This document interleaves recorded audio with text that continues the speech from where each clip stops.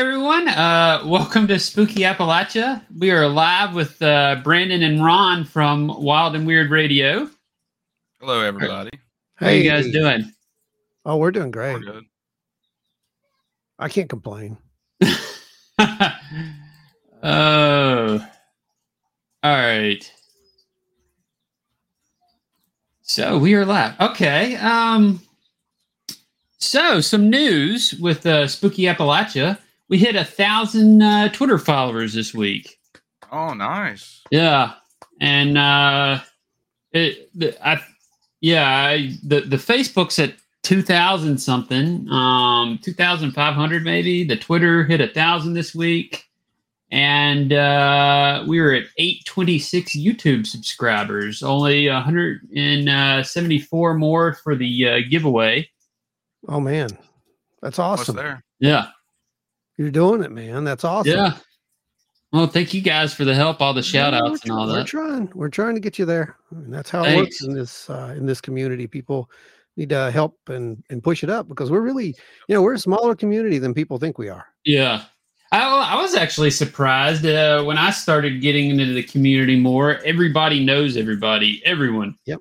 Like, I'd known Jeff and Andrew for years, and all of you guys are friends with them. And yep. Yeah, it's pretty crazy. Literally, everybody knows everybody. Very small. And then there was an author that I met at the museum one time. You guys all know her. Gosh, what's her name again? I can't think of it. Anyway, you guys I saw her friends with her on Facebook, and I was just like, wow. Yeah, it's pretty small. We've got I guess a somewhat small area. Is it a small area? I don't know. I don't think it's a small area.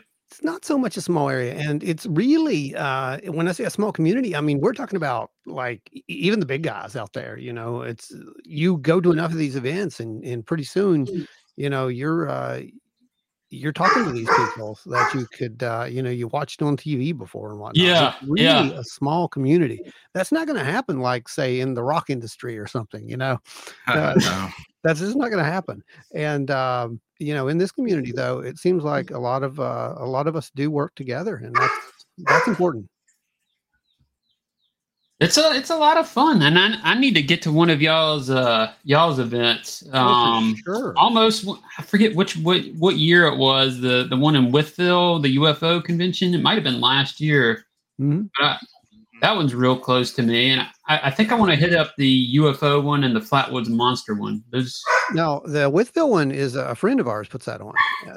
We just go to it. They asked us okay. For some reason, I thought you guys ran it. Oh, okay. The only UFO thing, centric thing that we actually do would be this year, and that's going to be helping with the heading the Flatwoods proper convention. So that's going to be very exciting. We have some incredible speakers coming down for that will be announcing probably this week. And it's going to be a lot of fun, man. There's just, I definitely want to be there. I've got it on my calendar and everything. It's going to be a lot of fun. Definitely a lot of fun. Yeah, I believe I've stayed at that hotel before, actually. It's the biggest hotel in town. It is a monster in itself. Yeah. Yeah, it's huge. We made the mistake one year of going on Memorial Day weekend and didn't realize there would be so many people there, four-wheeling and at the lake. Oh, yeah, for sure. On the lake. People were partying in the hotel, and it was, oh my gosh. It was wild. Last year during Bigfoot Festival, we tried to go to the lake, and there was literally not a square inch of beach space that didn't have somebody on it.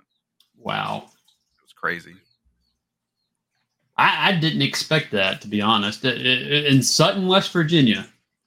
Well, that's Jimmy, that's the reason that we do some of these events and whatnot. It was always about promoting West Virginia. West Virginia got such a, it had this negative connotation to it for so long, and it has so many incredible stories and so many legends that it doesn't need to hide from. They can actually, look at the Mothman, for example. I mean, Jeff knows how to do it, Yes.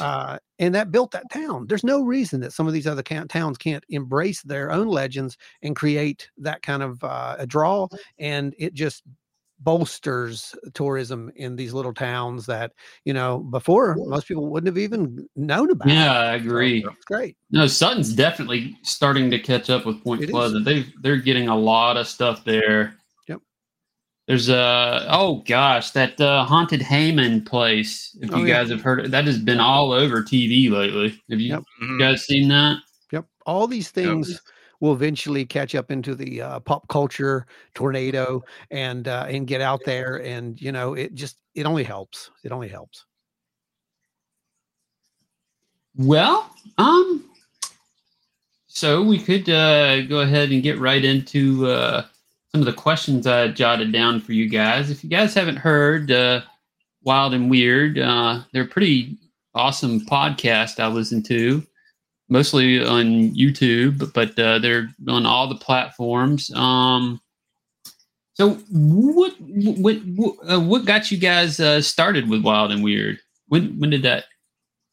It's been going for a couple of years. Oh, it's been going for a while. Wild and Weird West Virginia is what started it all, and that was me and Joe. We branched off of our reptile business basically because we'd been doing shows forever. And we went to Mothman one year, and we met some of the people there and whatnot, and they were very nice. And I was looking at some of the stuff. I'm like, man, we could so do this. So that year we made up our mind, and we said, let's on the tables at our next show, let's put some of this out. We started doing some of this art and based with some of the local legends, Mothman, Flatwoods, all that stuff, and people started like coming up to the table and telling us about their accounts and their stories. And I'm like, man, I haven't did this for so long because, I had did it for many, many years and I walked away from it for a very long time. And this pulled me right back in, and I'm like, well, let's go do this. So we went out on the road, and what really gave us our biggest break, I think we did Yak Fest. And when we did Yak Fest, we got a last minute replacement call for filling in at Mothman Festival. Oh, really? And well, yeah. And so that's, Jeff will always be, we're basically family at this point, but that was a big break for us. And once we got Mothman Festival, everybody wanted us to come in. And after that, we're like, well, of course we were going out on the road and so forth. And we got the great idea, to expand it even more. So we decided to give it a shot and have our own festival and whatnot. And that was Wild and Weird Con. What was the first year you guys did that? That would have been conceived in 2019. And of course, you know what happened. Yeah. But that was also the birth of Wild and Weird Radio, because here we are sitting at home, and we've got nothing to do. And I'll tell you how Wild and Weird Radio really started. It started back when we launched our first group, the actual Facebook group, which is just blows my mind to this day that we have as many members as we have. Yeah. We started that up as you guys used to weed people out too. We did. Yes, we did until Facebook, did the whole inclusion thing. Yeah. And we still, keep watch over the page. It's one of the most uneventful, drama-free pages. It is. It really is. Yeah. You come tell your stories, your accounts, and it's a safe place. We wanted it to be that way. And, we're around 4,000 members or something at this point, which, again, we could have been easily. Oh, definitely. Quadruple that. I mean, we kind of made sure that people wanted to be there for the right reasons. And anyone who supports us, like you, for example, you see that, we share the content. And, more people can see it, and it grows the community even more. And again, it's all about that. But so we did that. And I think one of our first things that we were doing is we were going to these shows. Remember, we did the reptile stuff for so long. Mm-hmm. And on those treks across the country, we would have these incredible conversations about just off wall stuff, and I think it was shortly after the whole TikTok thing in 2017 when we were having these big conversations about, what's going on, blah, blah, blah. And I'm like, I think people would actually listen to this. So we kind of wanted to do it then, to be honest with you, but we didn't do it. We had too many other things going on, and we wanted to make sure that we understood everything before we even jumped in. So we kept it on the low end of the burner, and we were just like, well, we'll get it when we get it, And then 2020 happened, and that's when we just, okay, let's do it. There's no better time. Yeah. So, and after that, of course, before that, we had met Wayne, and Wayne was a huge part of founding of Wild and Weird Radio, and he was very adamant about doing this with us. And it just went overnight pretty much, and then he got a lot of guests too early on. He got so many guests. Wayne knew so many people in the community. It wasn't funny. He was incredibly loved in the community. He did art for, major talent. And when we lost Wayne, that was just like, man, we almost folded. I'm not gonna lie to you. We had a very long conversation and we almost folded. And the only reason we didn't is because he wouldn't have wanted that. He was too proud of us the way that we were continuing, the work, and so here we are. We're still going. We've formed the collective and the research branch, and it's been a wild ride, and it's continuing to be even wilder at this point. Well, I'm glad you guys are doing it. I really enjoy it. I think the thing that I like the best is I can listen to you guys. And if my kids come into the room, I don't have to quickly turn it off. The two others I listen to, I do have to do that. I do really appreciate that. So yeah, we are rated as family friendly. We have a family friendly rating on all the servers, and I mean, some people don't like that, but. Why? I don't get it. I don't know. I mean, I enjoy humor. Don't get me wrong. I absolutely love it. And there's some great ones out there. I think the Moth Boys do a wonderful job, for example. But I had to give them a shout out. But again, we're all friends, and that's just something that I respect. And when we decided to do our show, we wanted to be as authentic as possible with our show. And we are kind of funny and serious at the same time. It's like, how does that translate? It's weird. It's hard to do because if you have watched the show, there are episodes where we're dead serious. And then there are episodes where we just goof around. I mean, or we'll be in the middle of a dead serious thing and then we'll just do that. Well, you have to also remember, you can't be, I don't think, so heavy sometimes without injecting a little bit of humor, especially some of the topics we do discuss. I mean, we go out there and we we talk about some weird stuff. Let's put it that way. Yeah, you gotta have a little humor in there or it gets boring. Yeah. Exactly.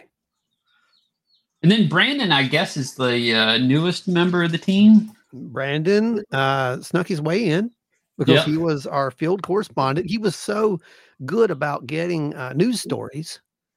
And, what was really great was when we had Jess on, she came in and replaced Wayne, which was, kind of by Wayne's choice, which is weird. He really respected her, and so do we. We absolutely love her.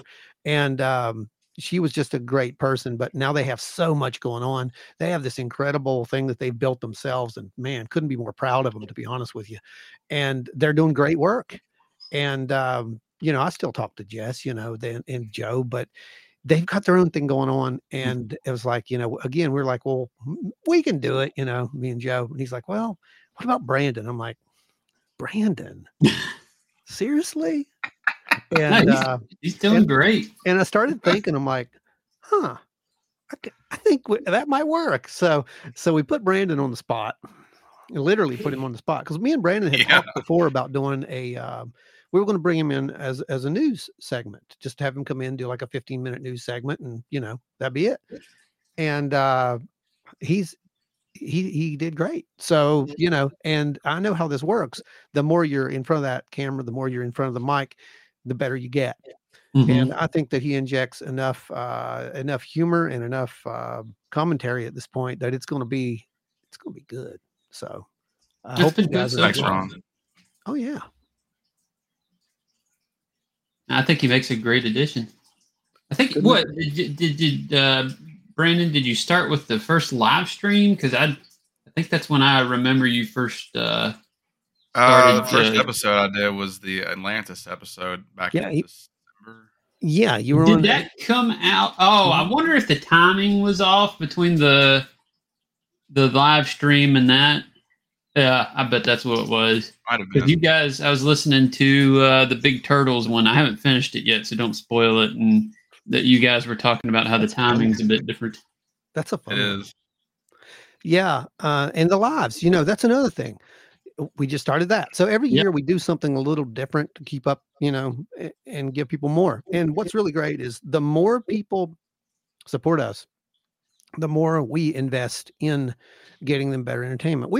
Me and Joe both, we've been on the road. We've done these shows. We both played in bands. We've been in front of thousands of people, playing music and singing and playing guitar. This is a show to us. And when you do those shows, it doesn't matter as long as there's one person in that audience. I'm giving it all I got, And so the more people we get, the more we feed off of that. These lives have just been wonderful for us. I mean, we've seen an increase. We only did what, Brandon? 5 now? Or is it 4 or 5? 4. 4. I thought it was coming 5. up. I think 5's coming up. Yeah, I think that so. might have been the one that I saw the notification for. Okay. Yeah, I think 5's coming up, and we're already getting people coming in there, and all the conversation. That's what it was always about. It was always about trying to get the audience to tell us about their own encounters, their own theories, their own everything. It's the more people who talk about this stuff, the less weird it is. We always said in the beginning we wanted to take the paranormal and normalize it just a little, making the paranormal a little bit more normal. Paranormal also been trying to. Yeah, the paranormal has been becoming really popular lately, and it doesn't seem all that weird to talk about this kind of stuff anymore. It's not. I'm not sure what happened. Was it Fallout 76? Maybe. Hey, that game has done a lot for West Virginia. A lot. Yes, it has. I agree. The only thing that bugs me a little bit is just where things are geographically. The only thing that bugs me a little bit is that we don't have a Bigfoot. And that and No Flatwoods Monster Museum. That's true. That is a little. They don't have the Flatwoods Monster Museum. You're absolutely right. Yeah, they do have that big church, that's in the middle of town in Flatwoods, but no Flatwoods Monster Museum. And now there's a Bigfoot museum. The Flatwoods Monster Museum was there when they were started. I believe it was 2018, 2019. They started the Flatwoods Monster Museum, I believe. Yeah, so I think they would have probably been around to come into town and check that stuff out. But no, Jeff told me that they didn't actually even come to Point Pleasant either. He had a couple calls with them, and they must have gotten everything they had on from like Google Maps and stuff. I think impressive. Yeah, they never were there. Wow. They send in promotional stuff though, pretty often. Cool. Yeah, and I usually end up with a bunch of it.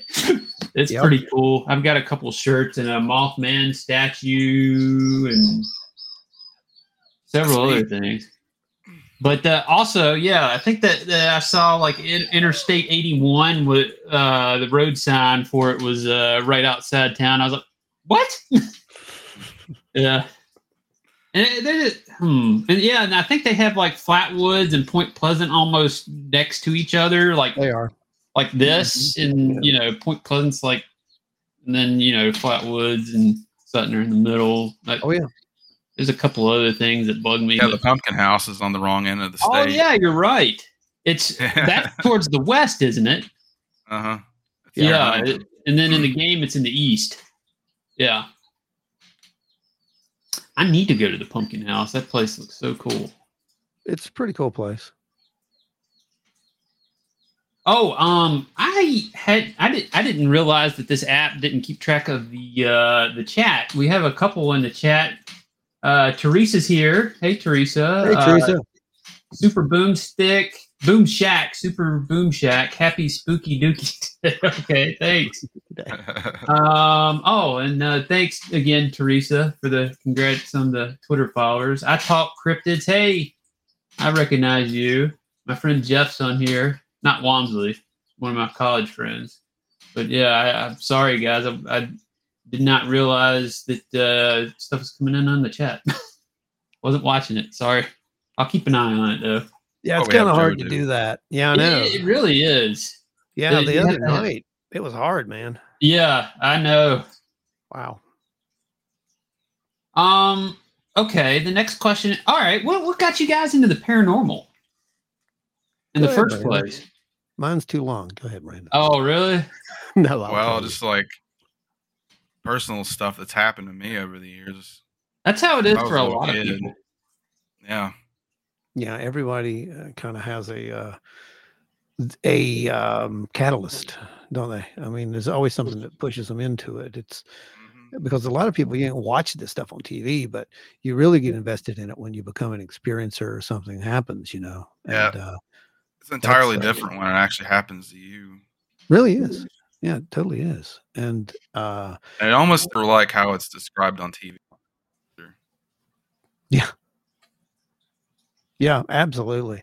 But mine began with the UFO incident in 75, 76, somewhere around in there. And it's your basic sightings, glowing reddish orb kind of thing, flying over the road. My dad pulls off the road, gets out, looks at this thing. Someone in the car is like, it's a helicopter. He's like, couldn't hear anything. And they're like, well, what do you think it is? And he turns back and says, well, I guess it's a UFO or flying saucer or something. And Dad didn't use those words. Okay. That's just wasn't him. And he was just kind of, joking about it, I think. I mean, I was young. I barely remember this. But the next thing I remember is, we're driving away. And it's a little bit later now. We get back home. And my grandparents, we were living with my grandparents at the time. And they were freaking out because we were late, And I had no idea, I'm home, I'm good, and then my grandma starts talking about, we're telling her what happened. And she starts talking about, it was the end of the world. And, it was a fire in the sky that we'd seen and all this stuff. And she starts bringing that into it. And Mom's like, okay, that's enough. And whisks me out of the room and, off to bed I go. And I don't really think much about that until years later when, I'd gotten into UFO research. I've gotten into psychic experience research, parapsychology in general. I was a very fun person in high school and junior high. Very popular. Yeah, I know. But I mean, how popular can you be when you're running psychic Zenner card tests on people at lunch? But yeah, I did that. I actually did that. And we kept track. And, a buddy of mine, we were doing the same thing. And I had gotten into, I believe it was when I picked up, it might have been communion or transformation. I think it was transformations. I picked up transformations and I was reading it. And then I'd heard about communion. And I was like, well, I'm going to go back and get that. So I went back and got communion and I read it. I'm like, I got so furious with it. I was like, this is crap. These people aren't. This is all out-of-body experiences. They're misinterpreting all this for out-of-body experiences. So, to me, that was the ultimate answer because, they're very similar. And I remember throwing the book across the room, honestly.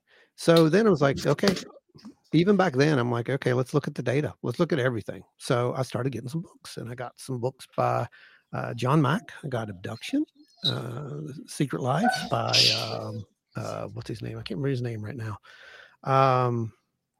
Yeah, anyway, but I started reading his books and there's some sections in the book that start talking about, screen memories and these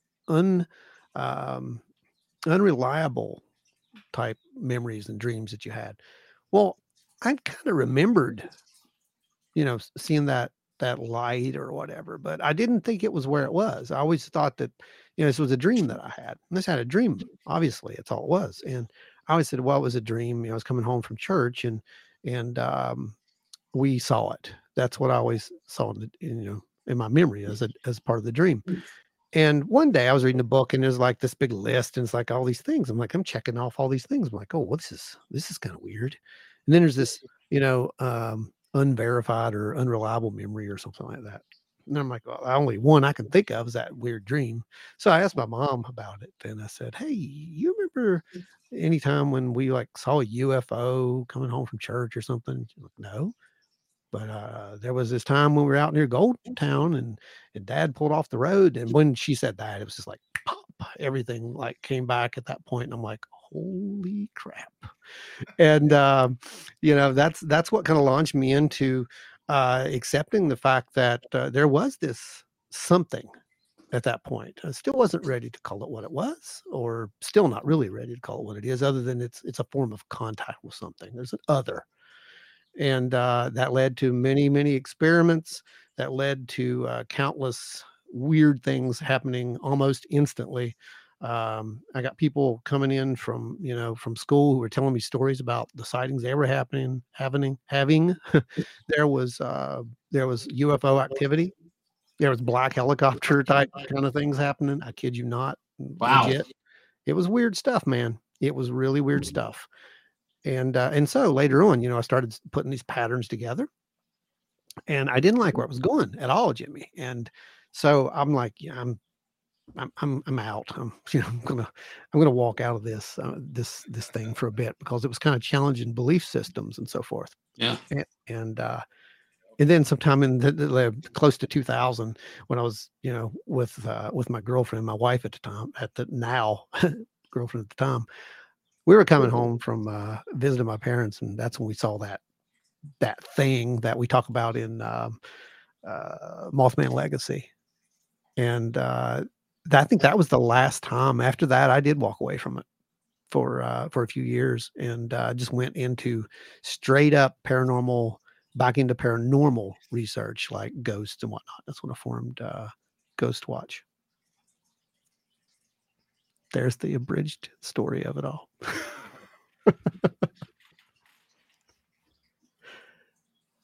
Well, mine's, it's I don't know. I don't think it's anywhere near as exciting, or not a whole lot to it. It was an interesting one though. So I was in elementary school. It was the early 2000s. Sorry, and we were all out on the playground. It was in a little town called Shawsville, Virginia, near Roanoke, Virginia. Yeah. And it's a little, or Big Valley, I'm not sure. Anyway, we're out on the playground. We saw this sphere just in place. Oh, wow. Up on the mountain, just a kind of chrome looking sphere just sitting there. And I'm not like, I noticed it. I pointed it out to the rest of the class. Everybody, the whole class is over there staring at it. They don't know what it is. The teacher comes over. She doesn't know what it is. She's staring at it. She runs in, gets some binoculars. We all look at it. We have no clue. It's just hovering over the mountaintop up there. And it's just always something I think about it every now and then. And I think that's what got me started. I started reading paranormal books after that in the libraries, and watching it on TV, and just always been interested. And then I think it was 2020. Yeah, it was 20. Yeah, it was last year, about a year ago now. I decided I wanted to start a blog, and it evolved into this YouTube channel eventually, but just collecting stories from people and publishing them, and going around filming these places. It's a lot of fun. It is, and it's good to keep those things alive. Yeah. That's the thing that we always talked about too, is like there's so many stories that no one would tell. you know, There's just like mine. You guys get them a lot too, stories, but I don't have to look for them very hard. They come to me usually. Usually through the Facebook groups. Okay, same. It's incredible getting those stories. I get a lot of Mothman stories. I think I've told you, Ron, here lately. A ton of Mothman stories lately. Yeah. I mean, they're great. They're incredible. You know, as far as the Mothman, while you're there, I mean, you know, there's something there. Yeah. I mean, I don't know what that was I saw, but you know, people have asked me multiple times, you know, well, they've said, you know, you saw Mothman. I won't say that it's Mothman like, because the description, dude, there's something there. I mean, it's not a bird, it's not a person. You can't see through people, and they can't move like that. So, you know, whatever it is, it's either A, and if you've listened to the podcast, you know where I'm going with this. It's either a very real thing, or it's B, a thing that wants us to see it for a certain way. Well, you know, in my opinion, this whole state has a creepy vibe to it. And you remember how the natives used to describe it? They used to call it the land of shadows. You know, you're right. They didn't want to go there. That's right. They didn't want to live there until they got pushed back there, from what I remember. Yeah. Yep. It wasn't until like the early 1700s, late 1600s, when they really started populating this area. Well, the belief was that the land was originally inhabited by these giants. Yep. And that their ancestors had dispatched of those giants. Yep. And after that, the land was cursed by those giants. So they felt really bad and about what had happened. And so, you know, that's where a lot of those legends came from. There's actually some proof to that too. There's like these weird stacks of stones on top of a lot of the mountains, and the natives say that the giants are the ones who built them. Yeah. Huh. I hadn't heard that part. There's actually a crude wall that's past Charleston near the Kanawha River. They think it's like 1,200 years old, but that's way before natives were supposed to be populating this area. They used to just come here and hunt, and then they would leave. Well, that area you're talking about, what's it called? Anyone help me here? It's Mount Carbon. There is an area there which is very interesting that you brought up, Brandon. You remember not too long ago they said they found the axe factory or whatever, right? The Paleolithic axe factory. Well, that's kind of what this place is. There is a area there that actually looks very ceremonial. There's a ceremonial pool type thing there that's very interesting. But there's this massive vein of Kanawha black flint that runs through there. Now, anyone who makes arrowheads, knows that Kanawha black flint, it's not the easiest material to work with. And it's also very hard to find really good grade Kanawha black flint. So it only comes from certain areas. This is one of those areas. So this would have been a very, very special area. And so I can see, you know, them coming into the area just for that material. Yep. No, for some reason, I started thinking of the mounds all over West Virginia too. When you guys were talking about that, have those ever been dated? You're gonna run into too many. You're going to run into too many people with too many ideas on that. Yeah, there's a lot of ideas on the mounds. I know that, but I didn't know if they'd ever actually been dated. Officially? Yeah. Okay, so the popular belief is that they're Adena. There are some who believe they're much older than that. So, you know, it's kind of take your pick kind of thing. But it's interesting to talk about those mounds in particular because I know this. Because I've been actually, you know, taught by people who actually know some of this stuff. A lot of your natives in different times throughout the years, thousands and thousands of years, and that is possibly how they are. Because usually when they were asked, you know, about the mounds, they said, "Oh, they were here when we got here." But one of the forms of desecration is to basically bury your dead's remains in the mounds of your enemies or whoever, you know, that's in the area. So there's a lot of contamination. And we see this with a lot of the mounds, and that brings in the issue of dating the mounds, because again, unless you're talking about actual matter, and even that's subjective with carbon dating. That's very subjective. It can be on or off by thousands of years, by the way. Yeah, carbon dating can be altered by things like fires, weather phenomena, radiation, yeah, solar flares. Yes, absolutely. So when you get into that kind of stuff, there's no definites when it comes to it. And a lot of your archaeologists will side with the most prevalent theory, whatever that be, whether that be it be for an ancient, which is around from 580 up, I think, something like that. They attribute some of the mounds to that.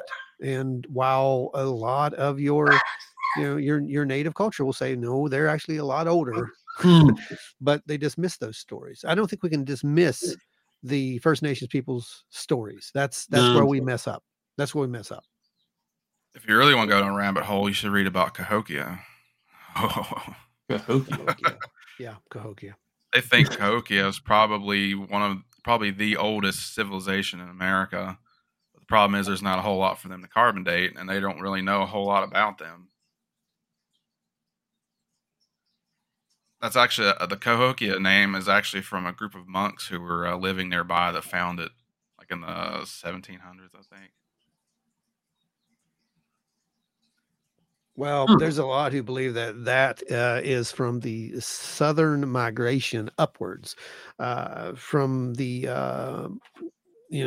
the peninsula, the southern peninsulas, and moving up, and that goes contrary to some archaeological. I don't want to really say a belief system, but it kind of is. I mean, they're kind of stuck in this belief system that it has to be this way, the land bridge and all that. But, there's this other theory and other data that points that they didn't come from north to south, but rather from south to north. Oh, we got Joe in the chat, guys. Well, there's Joe. He's working, I believe. Yeah, he must have us up at the. He and I, it was. We've got the opposite schedules pretty much. It looks like he's off when I'm working, and vice versa. So he couldn't make it, but one of these days we'll all get together somehow. Oh yeah, for sure. Yeah, he was talking about the mounds, and he asked if I had ghost dogs too. Do you guys hear the dogs? Every now and again. Oh, okay. They're pretty upset. They're real though, right? Yeah, he was asking if they're ghost dogs. Okay, they're not ghost dogs, Joe. Yeah, we've actually seen some weird stuff on Joe's camera when we've been recording before. Oh, really? Yeah, there's been like orbs and like weird shadows on the walls behind him. I need to start paying attention to Joe's part of the screen more. I might see something wild and weird for sure. Let's see. I've heard a lot about some of the evidence you guys have collected. Do you guys want to share some of it here? Talk about it? Sure. We don't care. Okay. Yeah. You want me to pick a couple? Yeah, pick a couple. I mean, okay. There's a bit out there. So yeah, there's a lot. Some of the recent stuff you talked about, the infrared, maybe. The thermal, you mean? Yeah, the thermal. Sorry, my dad worked in infrared. It's all right. Yeah, the thermal that we captured, that was interesting. It's been out there. It's been looked at by a lot of people at this point. I'm honestly, I mean, they can call it what they want. To me, it was a target, and it looks bipedal. It seems aware of us, is what it seems. Anyone who watched it actually seems very aware of us.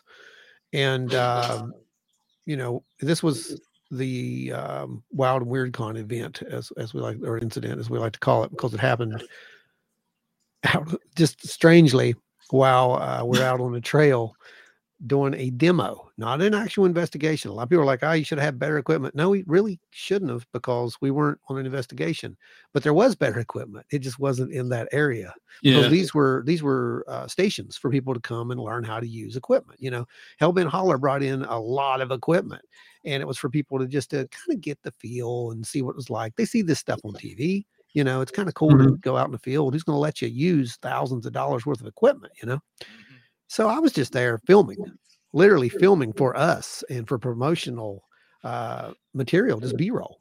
And we just got our thermal, and someone started hearing sounds down in that little valley where we were standing near the audio stations, where the parabolic listening dish is. And they started hearing these popping, snapping sounds. I'm like, hey, cool. I can get like an animal or something. I haven't seen anything really cool with this thing yet. Let's do that. So I turned it on, and I have tether it to the phone, and looking down in the valley, and there's this form, and I watched the form for a bit, and I'm thinking, that's weird, thinking maybe it's a bear, maybe it's something, or could it be somebody down there? And that's when I had Jess come over and look at it. And she's like, well, there's something down there. I'm like, yeah, there's something down there.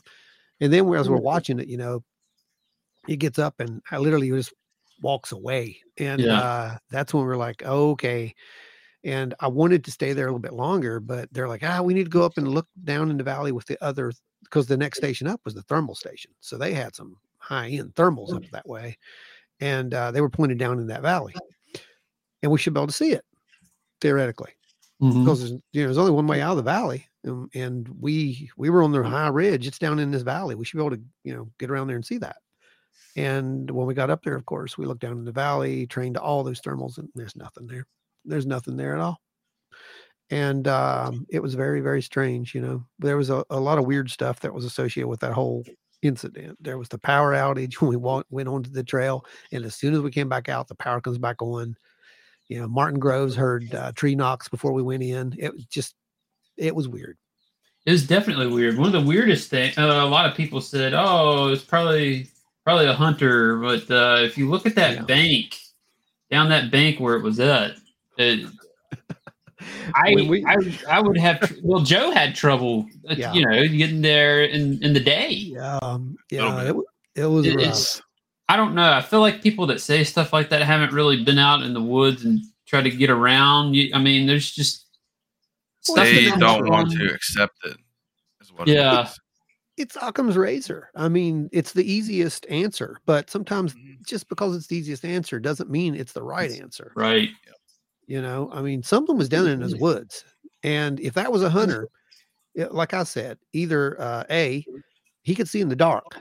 Yeah, that's very concerning to me, because it's pitch dark down there. The power's out in the lodge. There's no ambient light coming from anywhere.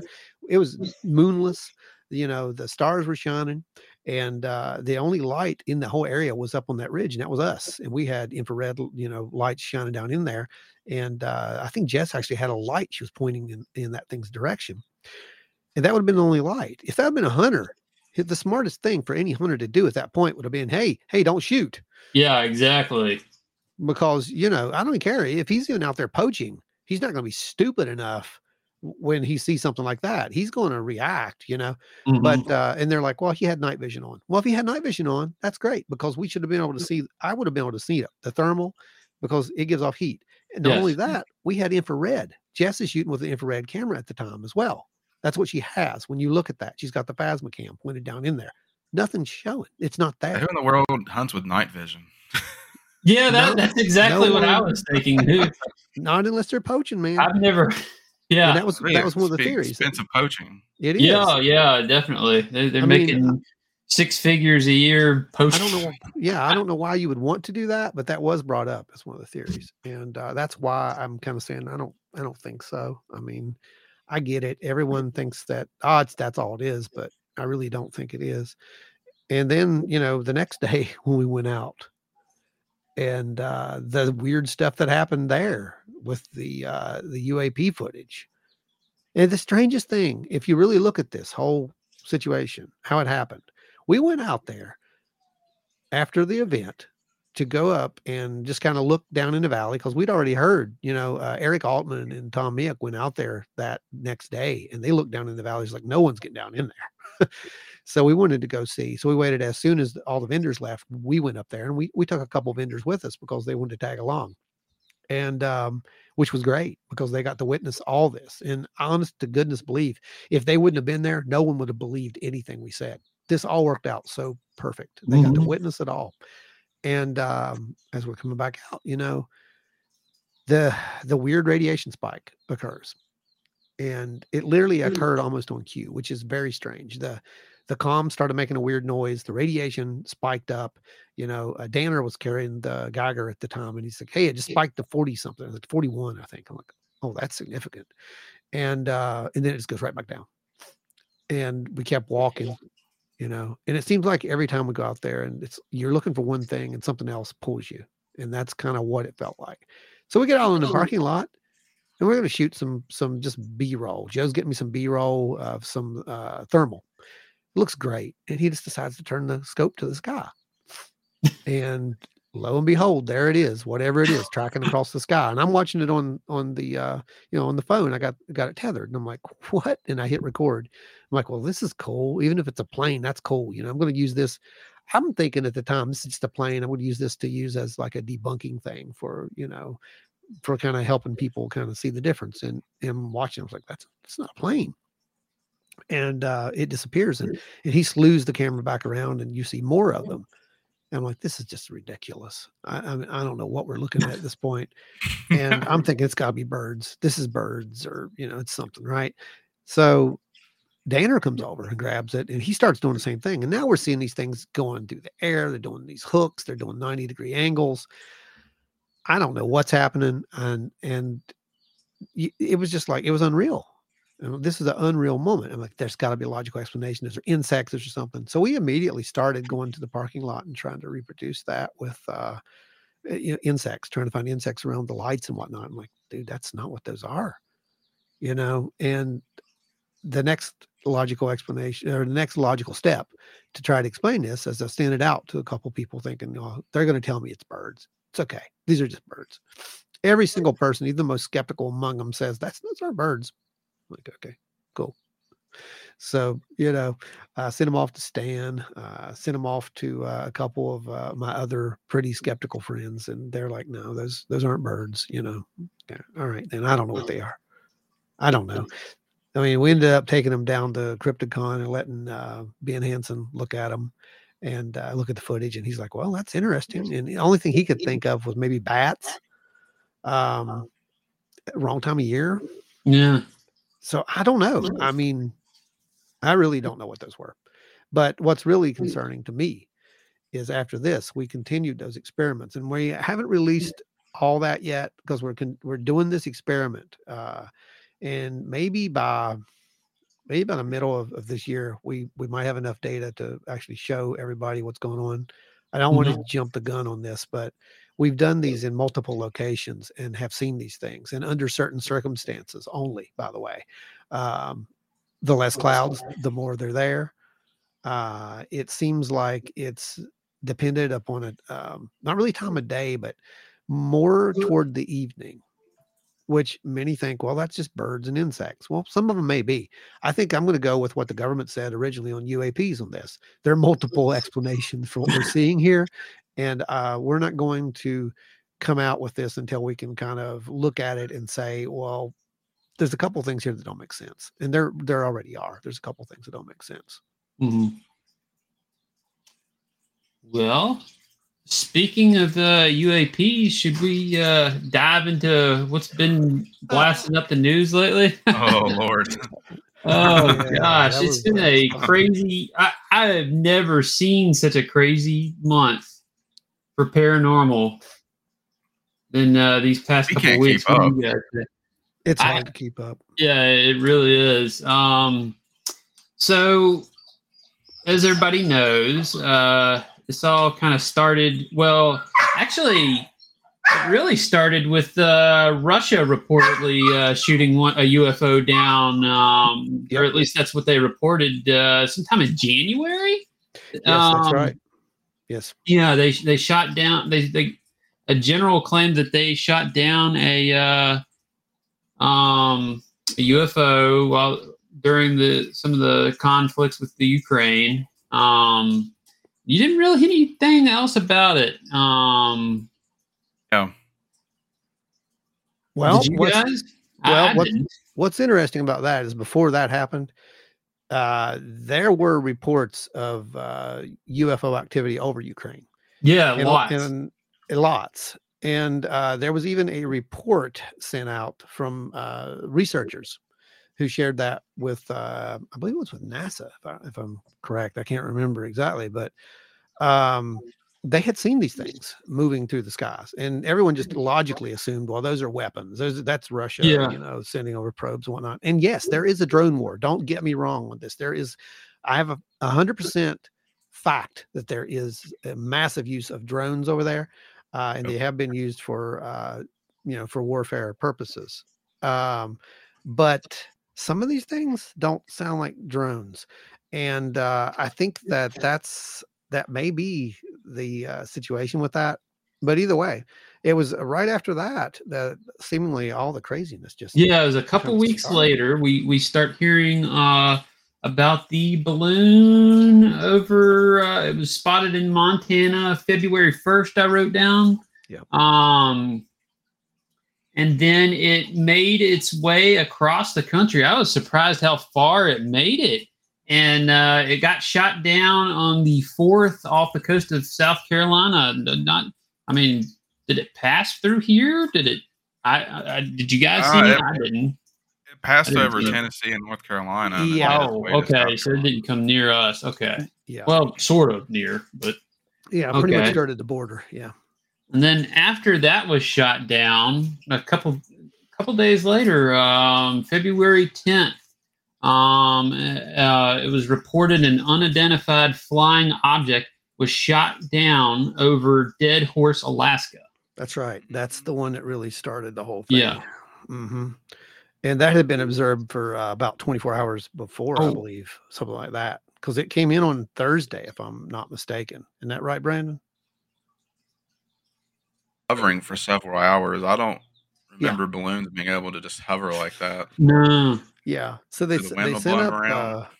They sent up a flight crew to assess the situation, and then the next morning they sent it up again, and that's when the decision was made later in the day to take this thing out, and that was on Friday. Was this the one they said kind of exploded or fell apart or shattered? Something? The shattered one. Shattered when they shot it. Yeah, that was the shattered one, I believe. Okay, and then there were 3 in the U.S. They all happened back to back. Right. The next day, another unidentified flying object was shot down. This one was in Canada, Mayo, Canada, I believe that's Yukon, Canada. Yeah, Yukon territory. Mm-hmm. Uh-huh. And then was this one was a joint effort between U.S. and Canada, correct? That's right. Yep. Yeah. And then the day after that, February 12th, there was another one, and it was shot down over the Great Lakes. That's right. That's the Huron incident. Yeah. And the interesting thing about that, they had also observed that, they think, the night before as well, because NORAD was tracking something. And they sent fighters up to look at this thing, and they reported no joy. There was nothing there, no target. Returned back to base. The next morning, it's back again. And this is when they decided to take that out as well, around noon or so, I think.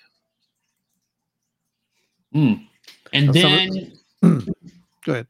Same time, China reports seeing one. And the weird thing about the China report is they said that they were going to shoot it down. That was it. Nothing else. Nothing else. No video, no picture, nothing. Yeah, no video, no picture, no word of it being shot down. Nothing. Were they just trying to? I don't know. Like in middle school when. Me too.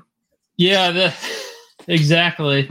I think it was the same time in like elementary school when I saw the UFO. Everybody's touching the electric fence out there that goes to a cow pasture, and everybody said they did, but only like 1 or 2. Yeah, exactly like that. Yeah. Yeah. Well, we have to remember that we just shot down one of their balloons. Yes. And they told us that it was an accident. It was never supposed to actually come over the U.S. Now, in my opinion, what was done was a lot of hype to push this agenda on the American people. They know how Americans are. Shoot it down. Ask questions later. And it worked. Yeah. It worked. It's all I saw on Facebook is we got to shoot this thing down. You're going to shoot down something. You don't even know what's in that thing. Yeah, exactly. You don't know that that's what they don't want they might want you to do that. Yeah. Because they didn't detonate it. You did. Yeah. So, that's the dumb part about this. Yeah. What if that thing had a nuke on it and they shot it and it blew up right in our atmosphere? Better yet, my friend, what if it had something else in it? Smallpox. Right. Biological. Yeah. I mean, it would have been so simple to do. This was the dumbest thing you could possibly do. So they rallied everyone up for that. Those evil Chinese, we got to, shoot this thing down. And we did. And then I think that China was very unhappy about that. They said we overreacted. I have to agree with them on this. And then they said, well, we got them over us too. Now, were they trying to say that the thing over them was us, perhaps, because, to escalate it a little bit more? Yeah. Because shortly after that, they came back and said a few days later, they had evidence that the U.S. had done the same thing. Well, of course they have. We've all done this. Yeah. There's so many spy balloons, spy satellites. There's nothing on this planet. I mean, we even spy on Canada. Yeah, exactly. Dude, there's nothing on this planet that these countries know almost everything about each other anymore. Nothing is secret anymore. So I believe they can. A game. Brandon touched about this the other day, but I'd heard of it too. They can even see a license plate on a car from space. Mm-hmm. Yeah, absolutely. So there's nothing really, when it comes to spy balloons, there's nothing that's really out. It's there. They're there. There's nothing you can do about it. That's what I'm trying to get at. So shooting one down with a Sidewinder, or shooting 2 down, or 3 down, or 4. Okay, so what caused that? What is that reaction? And now there's a group of amateur balloonists who are saying that they think that balloon over Huron was theirs. I think either they're just wanting to get attention, or they were paid by the government to say that. Was the Huron balloon the one that was supposed to look like a hexagonal shape? Yeah, octagon. Thank you. Yep. Okay, so it's an octagonal shape. They really messed up in their cover story, in my opinion. They really made a fatal flaw in their cover story. They said that it was a metallic balloon, which we assume is Mylar, correct? Mm-hmm. Mylar balloons don't go that high. I don't know what the temperature was that day, but I posted that over in the group. The actual table's there, and that table is from an actual study that was conducted on I think it was 10 balloons or something like that. And the highest one went. What was it, Brandon? Do you remember what the number was? Like 21,000, maybe. It was. Let me see if I can find it real quick for you guys, because it's kind of significant as far as I'm concerned, anyway. But basically, it's not going to go that high. That's what I'm getting at. A latex balloon will, however, go that high. So they kind of picked the wrong material. They should have went with latex, and instead of going with the Mylar theory, I think that would have probably been the best way. Let's see. The 18-inch Mylar is what the test was conducted with. And these balloons were 40,000 feet, I believe, when they were shot down. The minimum altitude is 1,312 foot or so at 10 degrees Fahrenheit, and a maximum altitude 15,255 feet at negative 5.9 degrees Fahrenheit. They don't go that high. That's what I'm getting at. Yeah, now they released late last night, like around midnight, that they have given up trying to find the one over Huron and the one off Alaska. Yep. They've been saying that the one that the one that landed in the ocean was that and the one over the Great Lakes. They just said that they just aren't findable. you're not going to find anything in the Great Lakes. Honestly, it's not going to happen. I don't think. It depends on where they shot it down at, and I think that was probably why they took it down there. To be honest, plausible deniability is a wonderful thing. It still works. I was just reading what Joe said. You mean that the West Virginia High Strangeness Collective won the Bigfoot Forum's Bigfoot Research Group of the Year award? What's that got to do? That's cool. I think it is cool. It's very cool. And yeah, that is a fact. We did win that. And so I think Joe's trying to say I should have brought that up. But, okay. I didn't know if that.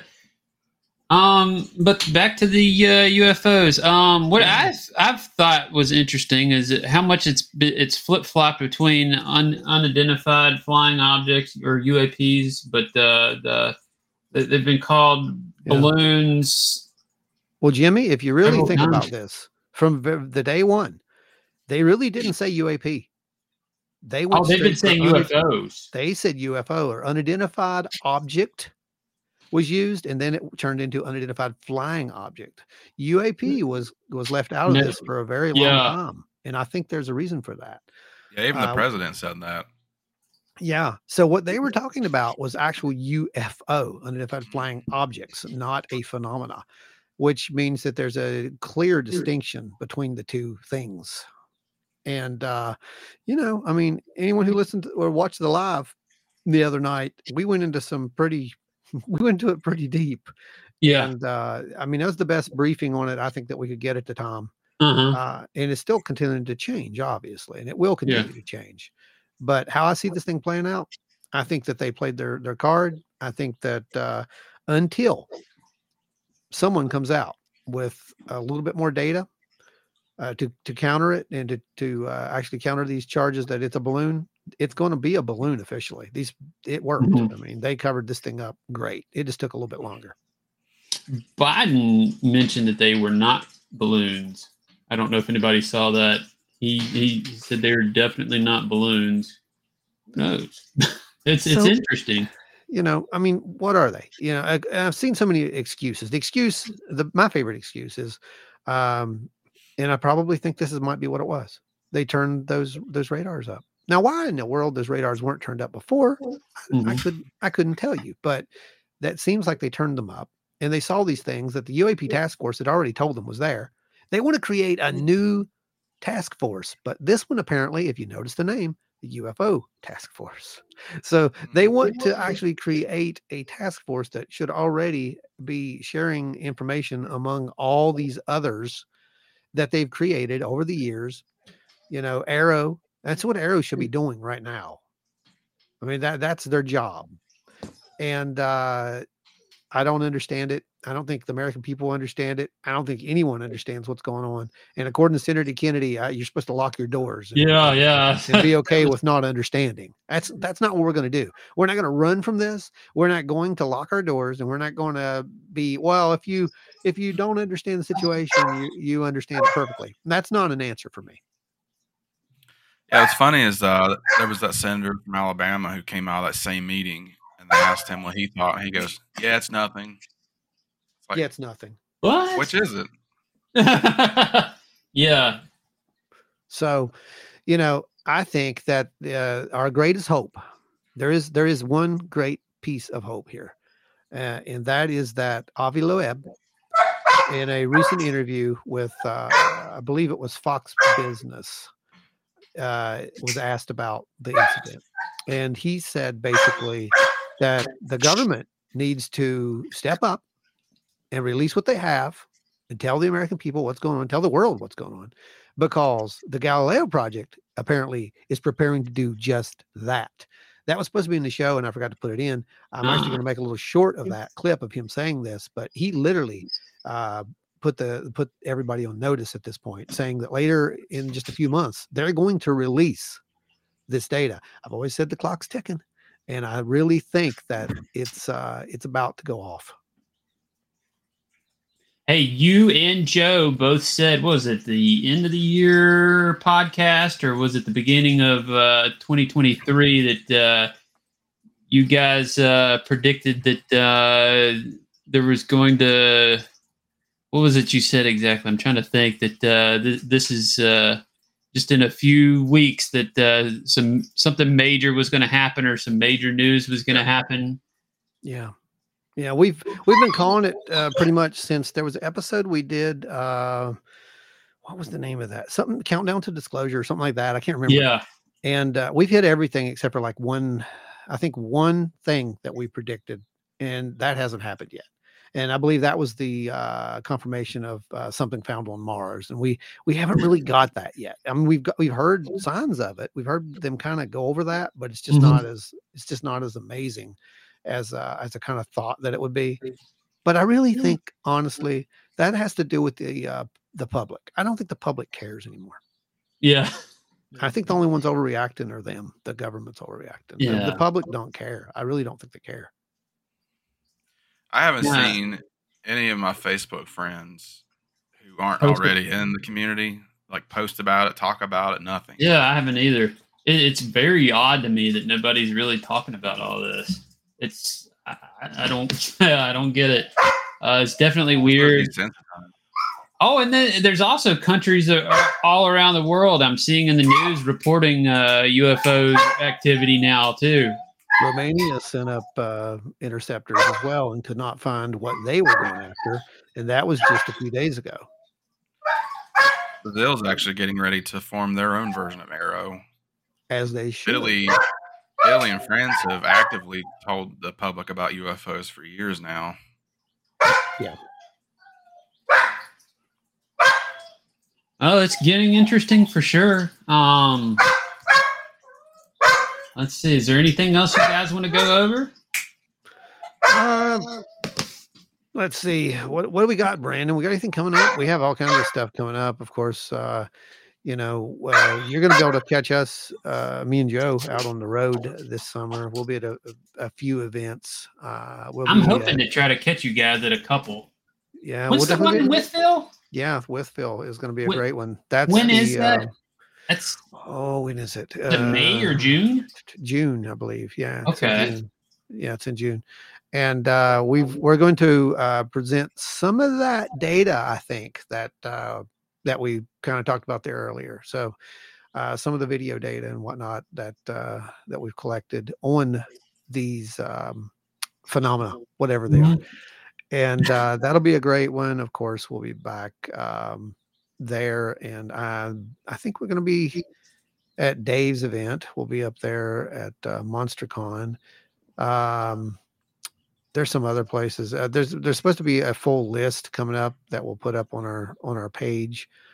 I usually count on Joe to give me the dates, and he does. And then I just put them on the calendar here, and oh, look, we have something today. That's usually my notice for when something's going on at this point. I'm surprised I didn't forget this, but I managed to to keep it up there.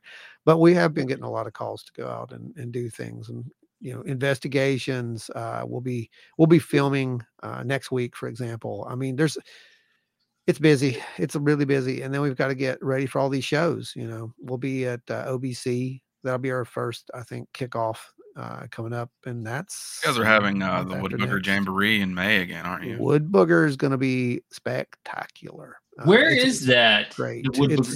It's not in Norton, Virginia, is it? It's in Racine Park. Okay. It's literally in Joe's hometown. And it was one of the things that we did again, to help these small towns, and man, they loved it. They loved it.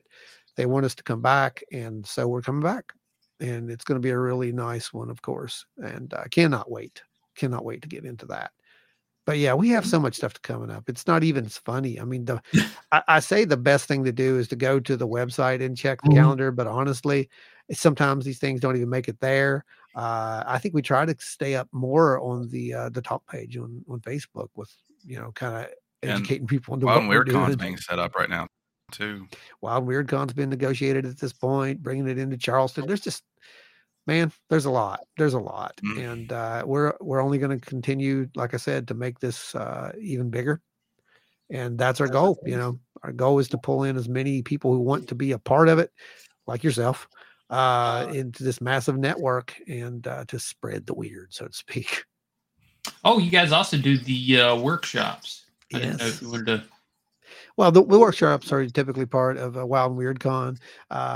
Those workshops, and what is the other one we do where the workshops are? The actual workshop. We did Bigfoot workshop. We were the first, honestly, Jimmy, to do a workshop in West Virginia. I don't know if you knew that or not. That was in Kanawha State Forest. And it was a wonderful time. There was a lot of fun. People had a lot of fun with that. They got to go out and learn how to do various tracking tech. They learned tracking techniques. They learned how to cast. Some people made their very first cast at that. And then in the evening, the ones who stayed around, we got to go out in the woods and actually learn how to, how to be quiet in the woods and listen for things. And, and it was a great time. Everybody really, really enjoyed it. And it was great. So we'll be doing that again. We'll be doing those again. We also have some planned for other things. We have paranormal workshops. We have, we're toying with a UFO workshop, but it's kind of hard to figure out how to do that one. Yeah. Just because, what are you going to do? Just have someone go out and look at the sky, and tell you that's a planet, not a UFO. Maybe. I mean, that might be a good idea. It may be a good idea. I told Jeff Walmsley he needs to let me add a third camera on top of the museum to watch for UFOs. He just laughed at me. Teresa said she still has her cast that she made. The cast that they actually got to make was made from a master that I cut out of wood and had it engraved in there. And that way, no one could say, they could fake it because it actually has a big wild and weird on it. It's kind of, it's hoax proof. Watermarked. Well, guys, I appreciate you guys joining me today. We had somebody else lined up who couldn't make it, and you guys jumped in at the last minute, and I think it turned out great, except for when we were trying to get started. I don't know if you guys noticed, we were about 10 or so minutes late. I'd never Phil always runs the Restream software. I had never used it. I don't know why I didn't think to go in and try to start. I don't know. I guess I got busy with the kids or something. I don't know. But lesson learned. Yeah. Lesson learned. Now I know how to use it. You know how to use it.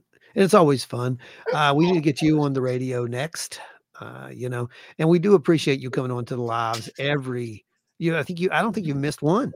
I'm always sitting. My wife is upstairs with our son on, I guess we have a split level house. If you guys are familiar with those. Yep. She's on the third floor reading to our son. I'm down in the living room with our daughter. She goes to bed at like 10 or 11. So I'm down there with her and she's crawling around and I'm watching you guys and keeping an eye on her. I have to stop and feed her sometimes when I go silent for a while. That's why. Disasters happened or something. Yeah. No, it's a lot of fun watching you guys. Half the time it's on the TV or my phone, just depending on what she wants. That's great, man. It's a lot of fun watching you guys. I look forward to it every Thursday. We're having a blast with it, and we're just gonna tackle some more topics. And like I said, it's your show. The lives are completely different than the actual Wild and Weird Radio podcast.